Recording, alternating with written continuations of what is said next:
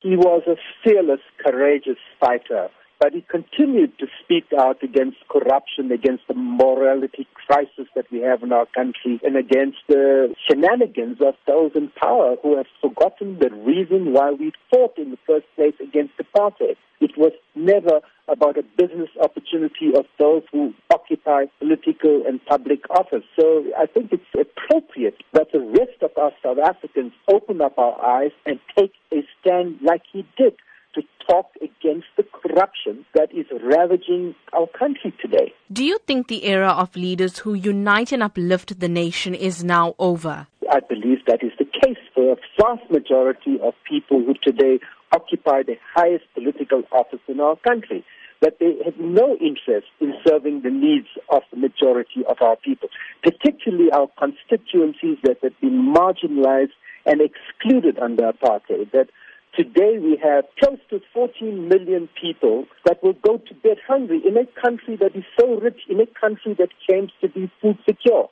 and that a political party is voted into office to perform the duties and accountability and objectives of that constitution. And I think that's what today awakens in me. And we also saw a strong show of support for Finance Minister Pravin Gordhan as well. Absolutely. When the intention of changes is related to whether the finance minister is standing in the way of things that are not ethical and in the interest of our population and citizens, then I think we must raise our voices against it. We need greater transparency. We need reasons why he was recalled with his delegation. We want to avoid the repetition of what happened when the former and very competent Finance Minister, Taliesha Naidoo, was replaced. Sophie Williams-De Bruyn had a strong message for the youth, saying that they should not mourn the death of Ahmed Kathrada, but rather celebrate his life by fighting against struggles that they face today. What role do you see the youth playing in South Africa now?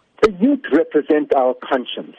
I think the demands they are putting for free, decolonized public education that is high quality is the right demand, because we are facing a context where a vast majority of young people coming out of 12 years of education have not been given adequate quality education, do not have the appropriate skills to find the jobs in a new world, and I think they face a very bleak future. So I think the demands of young people for land, for radical economic transformation, and for accountability on how government uses its public resources, which are coming from taxpayers, are very important. And I think that conversation we should be having in the country today. The Constitution and our democracy cannot just mean the right to vote every 5 years. It has to be about meaningful transformation in the lives of our people and a commitment to deliver the better life that we promised our people in 1994.